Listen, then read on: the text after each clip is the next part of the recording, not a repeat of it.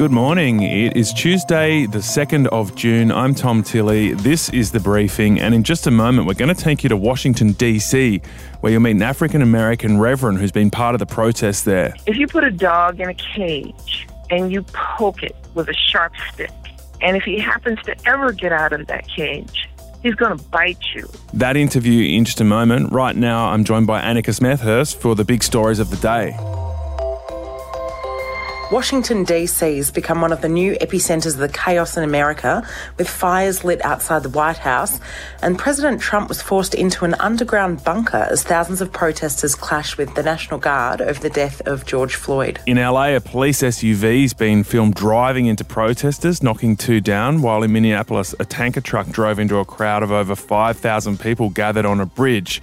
Incredibly, it doesn't look like anyone was hurt except for the driver, who was pulled out of the truck and bashed. An audio has come out overnight of the president urging governors, who are like premiers or chief ministers, to dominate protesters. He was singling out New York, which is yet to bring in the National Guard. New York is going to have to toughen up, and we'll send you National Guard if you want. You have the largest police force in the country, 40,000 people, I understand. But what's going on in New York is terrible. Donald Trump there, and meanwhile, the officer charged with killing George Floyd was meant to front court today. That's now been pushed back to next Monday US time, Tuesday our time.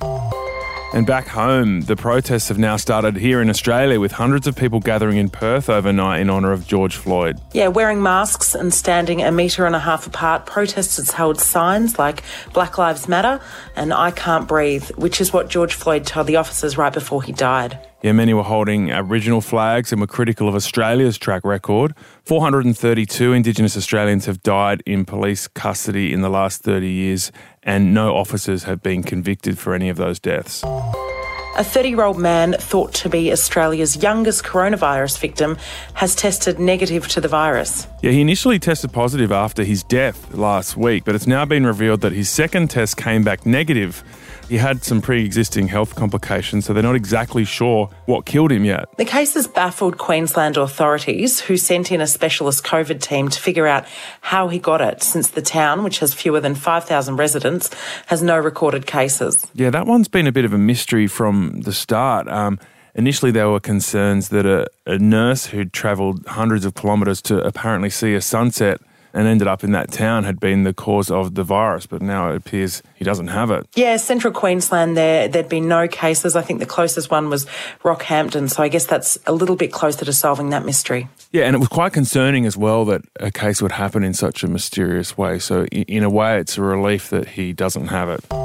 And you'll be able to rent an Uber in Australia and drive it yourself as part of a new world-first trial from the rideshare company beginning here. Yeah, as part of the new service, an Uber picks you up and takes you to your rental car, which you'll then be able to drive around. Half of Aussie Uber users will get access to the Uber rent in Brisbane today, and Melbourne, Sydney, Perth and Adelaide and Gold Coast on Monday. That's, I guess, a very clever idea, given people are pretty reticent to jump in strangers' cars willy-nilly at the moment. All right, that's the news headlines for today. We're going to go deeper in a moment on the protests across America and now the rest of the world.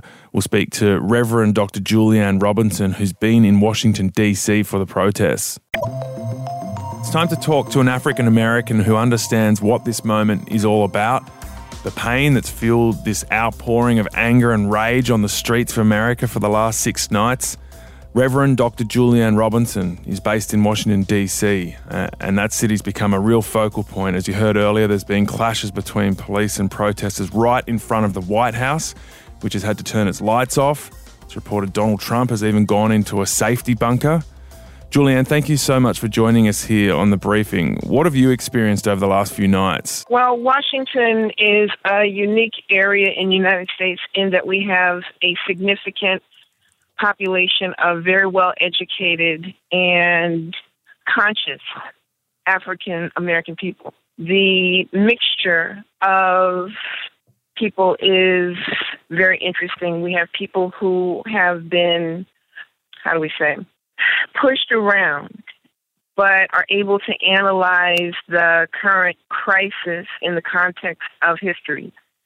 And so we look at the market conditions, we look at the global economy and the way opportunities have been suppressed for Black people. And so there's a great deal of disappointment, there's a great deal of rage and frustration. And so people are expressing it in a variety of ways. Yeah, we've seen St. John's Church, the Church of Presidents, on fire. We've seen clashes with police out the front of the White House. The lights go off at the White House. The president reportedly going into the bunker for protection there. Do you expect the intensity of those protests to continue in Washington, D.C.? Well, I just read the New York Times report saying that protests have broken out in 140 cities across the United States. And then there are protests apparently in South Africa, London, and other developed countries. And so this is bigger than an American crisis. This is a global crisis. And quite frankly, I believe that humanity is being called on right now to transform itself from groups of people who are dealing in rage, grief, frustration, but then also we can have a world without racism. It would be a nice world to live in if we didn't have that kind of domination, greed, and violence in our lives. And so it looks really bad right now, and it doesn't feel very good, but with the help of God, because I am an ordained minister as well as a lawyer. So with the help of God, we can take ourselves to a new level of consciousness, and that's what I'm praying for. Yeah, where do you see it going from here? Because from where we're watching from a distance, the protests seem to be getting more and more intense. In the last 24 hours, we've seen police cars driving into protesters. We saw that truck drive into a crowd of people. We've also seen looting of shops at a time where many businesses have been smashed by a pandemic. Do you see that intensity to continuing, or do you see it abating? Where do you see it going from this point? To be honest with you, the intensity of the protests don't really match the level of rage that really exists across the country. There are so many Black people who have been killed by the police, many that we don't know about. There was one case, Corinne Gaines, where police broke in and shot her dead while she was holding her baby. There's a case of Corinne Gaines. There's a case of Trayvon Martin. This is genocide. Let's call it what it is. And so the atrocity and its redemption exist in the same space. And what we're looking for is a kind of justice that surpasses lip service. We're looking for a kind of justice that reformulates the way we interact with each other in the court system, in criminal justice. Things have to change. And so I don't like looting, violence, theft. I think it's horrible. At the same time, our voices have not been heard regarding the atrocities committed against defenseless people. And so we're looking for a response that alleviates the concern that we will continue to suffer as we've been suffering in the past. You're talking about very deep institutional change. How does that happen off the back of protests like this? And do you think the violence and the looting is a necessary part of making a statement big enough to push that kind of deep change? I think that's a good question. I think Mahatma Gandhi had the right idea when he talked about satyagraha, which was the power of truth. And peaceful, nonviolent resistance and other peaceful forms of civil disobedience are legitimate means of creating change. But it's very, very important right now to give a name to the anguish that our community has suffered. And it's not just in the United States. The apartheid regime, when it was dismantled or changed in South Africa, didn't necessarily result in whole-scale upliftment in the economic position of Black South Africans. There are places all over the world where a kind of economic exploitation results in obscene levels of poverty. I was in Benin, West Africa in January of 2019, and I was really devastated to see how poor people really are. And I had been in Paris the year before and saw how rich they really are. There's a corresponding effect when resources and currency valuation and currency supply is controlled in Africa, is controlled by a foreign country, a former colonial country. Maybe the underlying motivations of colonial countries and occupying forces and dominant groups, maybe the values can change a little bit. And I hate it that this is the way to get people's attention, but maybe this is the way.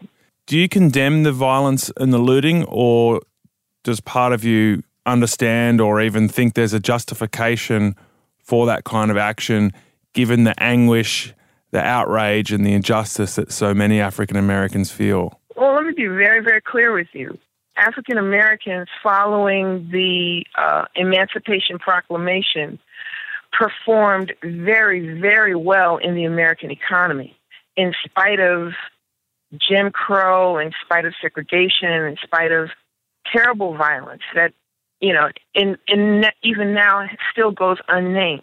We want to give credence to the idea that the KKK, the American Nazi Party, and the 20 to 30 other white supremacist organizations in the United States have committed acts of violence that are so obscene that their corresponding effect is what we see right now. If you put a dog in a cage and you poke it with a sharp stick and you keep poking it year after year after year, you've got a pretty mean dog. And if he happens to ever get out of that cage, he's going to bite you. So I don't apologize. I'm no apologist for what we're experiencing right now because it doesn't appear in a vacuum. People should have expected this to have happened a very long time ago. Many black people unarmed people have been killed by the police, and we're not addressing that fact very well. And so this is the result. Well, we're watching it very closely from here in Australia and hoping that it will bring about some kind of positive change and not further division in a country that is already struggling with polarisation and hurt all around the country. Julianne Robertson, thank you so much for joining us on The Briefing here in Australia. It's a pleasure. Thank you so much. That was Reverend Dr. Julianne Robertson speaking to me from Washington, D.C. Annika Smethurst was listening in. She's calling there, Annika, for deep fundamental change, a rebalancing of power in our societies. I wonder how this anger on the streets actually translates to deeper change and whether it really will. What do you think as someone who's been a close observer of political systems? Look, I guess that's the aim of protests, isn't it? To get noticed and to get change. And look, we have seen examples of that in Hong Kong. They might not have exactly what they want, but there has been worldwide attention. Foreign governments have come out and put pressure on them. So I guess in a similar vein, that's the sort of thing I guess these protesters are hoping for, that this global movement will actually force leaders to do something. But I guess when you look at the cultural side of it, it's much more difficult to change. You know, generational bias and is ingrained in our society, and I think that's much harder to change. Yeah, and she talked about entrenched racism and disparity in a number of countries. She talked about the lives of people in West Africa compared to the lives of people in Paris, for example.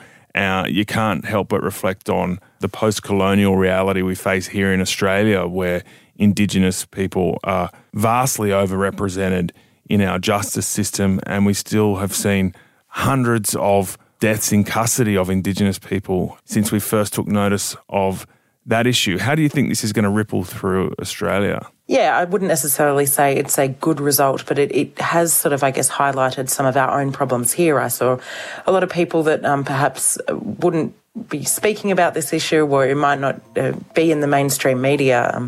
In recent days, there's been focus on, I guess, Australia's own experience here. So it could be, I guess, a byproduct of that we start reflecting on ourselves, and I guess that can only be a good thing.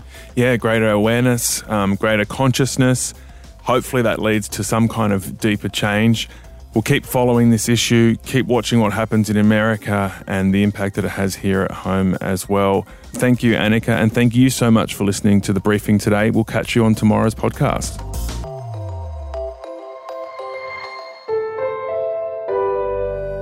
A Podcast One production.